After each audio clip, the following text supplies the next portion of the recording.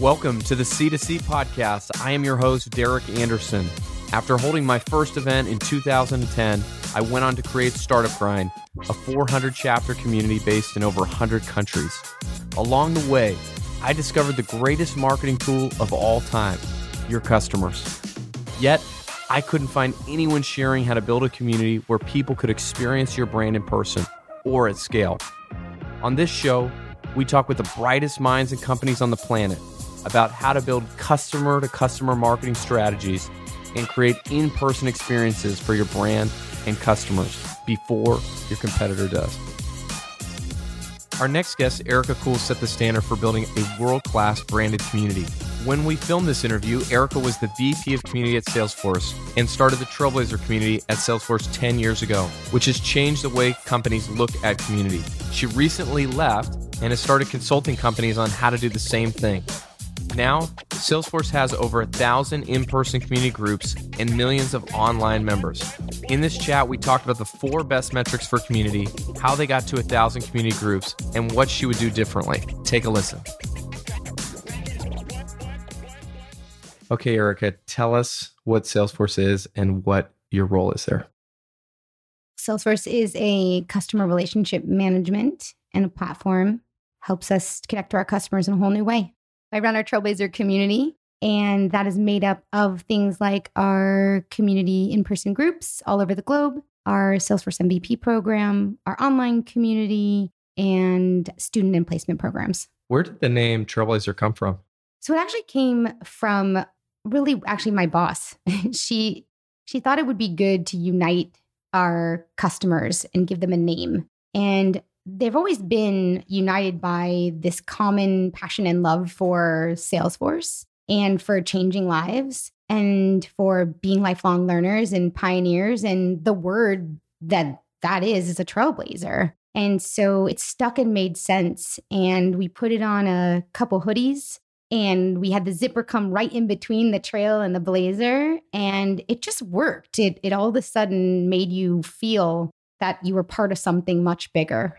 It's amazing that it's such a familiar word and it's a word used for all sorts of different things, but it really feels now like you can't say Trailblazer without saying Salesforce. So it's kind of interesting how like this whole branding and marketing and messaging and sort of like the mission and like feels like this authenticity around, you know, the people and the customers, the people at Salesforce, also the customers that use Salesforce, all sort of like wrapped up in the identity of this sort of Trailblazer community thing. Yeah, you're right. We have our own internal Trailblazers as well. We earn our badges. We become Rangers on our platform. We do amazing things to give back internally too, and we earn that hoodie. We don't give that hoodie out to just anybody. You need to earn it. And we are part of it because our Trailblazer community is not just our customers. It's our partners. It's our developers. It's our employees. It's all of us. True story. I was in the San Francisco International Airport a few months ago, and I was taking an international flight, and I saw this random person wearing a Trailblazer hoodie, and I walked up to him. I was like, I know these people, like, and he was like, whoa, like, easy there, buddy. But it was like this immediate thing and I've seen so many of them around the Bay Area and in airports and other places, but it's really like even something as simple as that, like the hoodie, and it's a special thing. Like people are really proud of it. They're really proud of it. Yeah, they wear it and they're not forcing them to wear it. They want to wear it. They love that identity and what they did to earn it and part of it. Yeah, it's really cool. So you have this amazing online community. You also have this amazing C2C community. Why do you think getting the community together in real life is important instead of just like making online do all the work or like cover everything you need to help them? I think that I've always thought that this was the special sauce to community, to making community hum is the combination of the two, because nothing really can replace face-to-face. It's amazing for scale. Online is great. It's amazing to pull an entire world together because we can't all be face-to-face all the time. But there's just something really special about building connection locally. And then it also, so not only that, you build this wonderful local network because Salesforce is sometimes difficult and sometimes you feel alone and we can't be everywhere running our events. We run brilliant events ourselves, but we can't be everywhere. So this allows them to build their own networks locally and feel like they have a population to support them.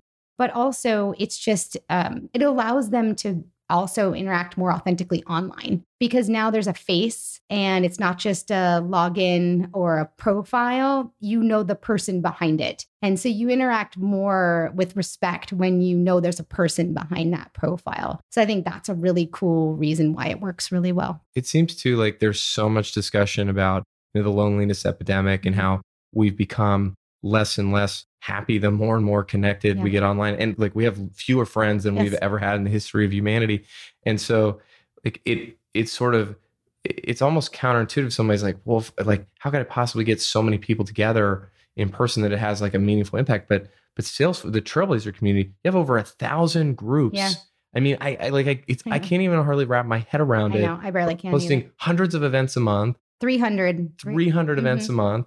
So, I mean, what do you think, like what has made this even possible? What have you done to build something so global and what seems to be at such an insane scale? I think we kept the bar really low. We made it real frictionless to be a part of it. Basically, when we said, do you want to do this? And if they said yes, we let them do it. So we didn't add a whole bunch of layers of bureaucracy. If they had the desire to run a group in their local community, we didn't vet that there was a certain number of customers in the area or, you know, how much product was being sold. It was like, do you want to do this? And then we said yes.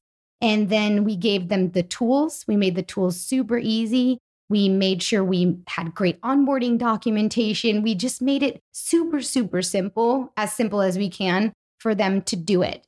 We pay for them to get everything. We put a swag store together for them to just go and order the things that they need. I think all these things are super critical. And we gave them a brand so they can then start building their own brand in their local network and be known and even change their career. So I think those elements really drove growth.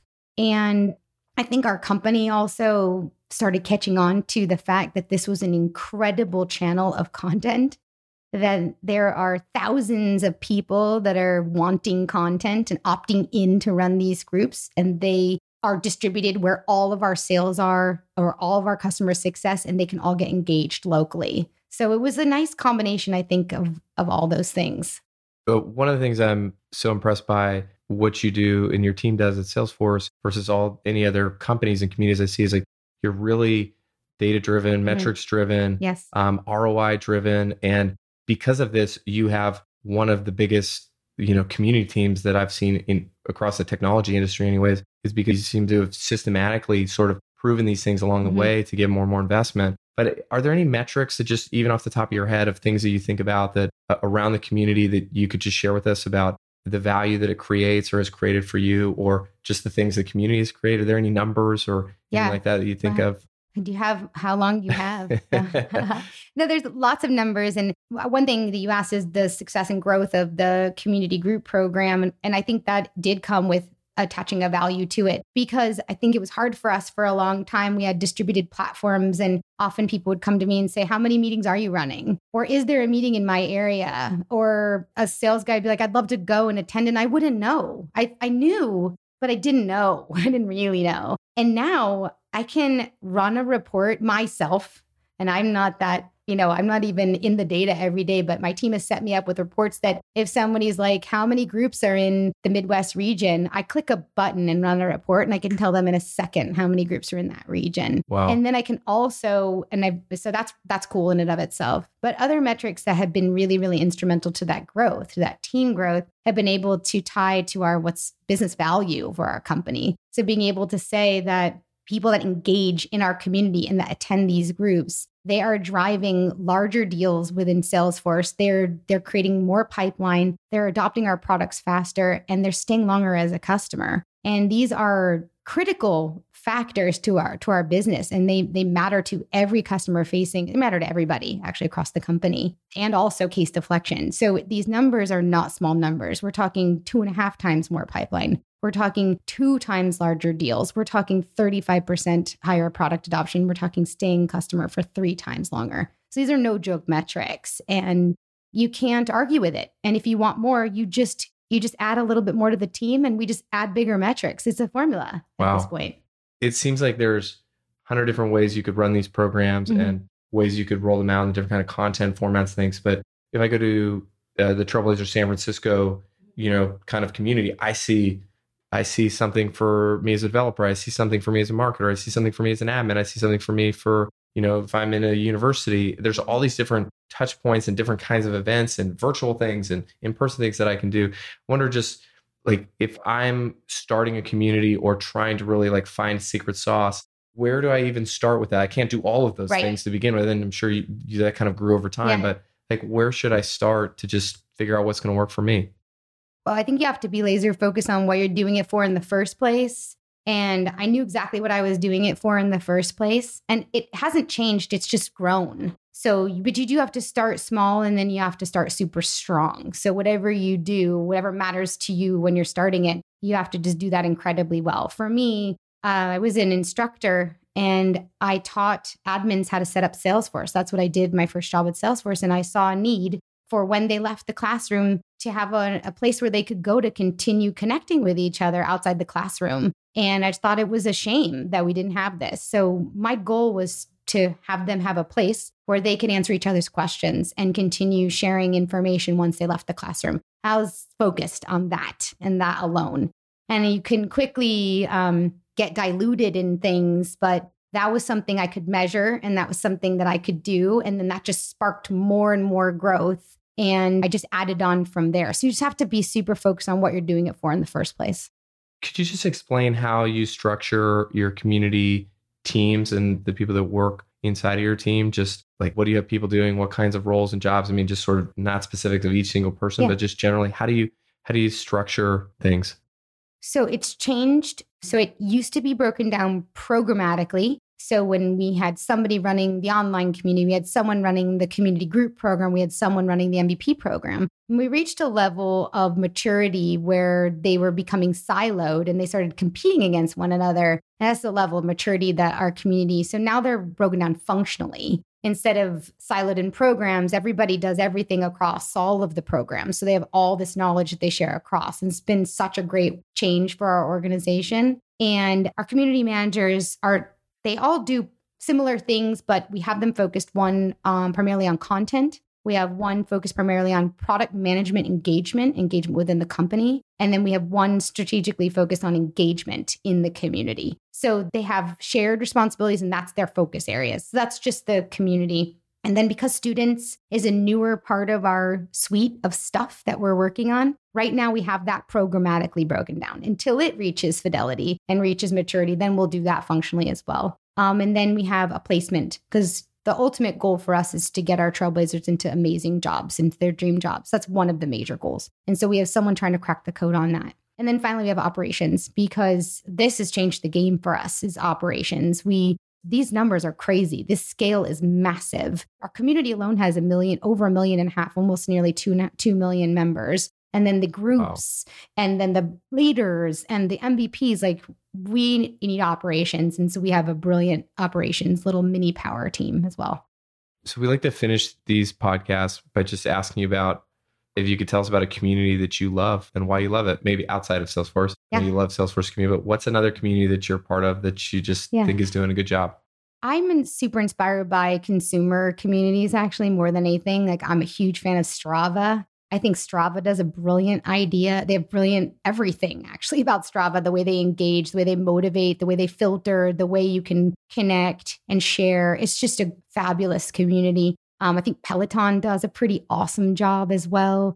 I really like the way Airbnb does their super hosts and their hosts and the way that they scale and rate. So I pull a lot of these things from these consumer, really innovative, cutting edge companies like that and try to build that framework into ours.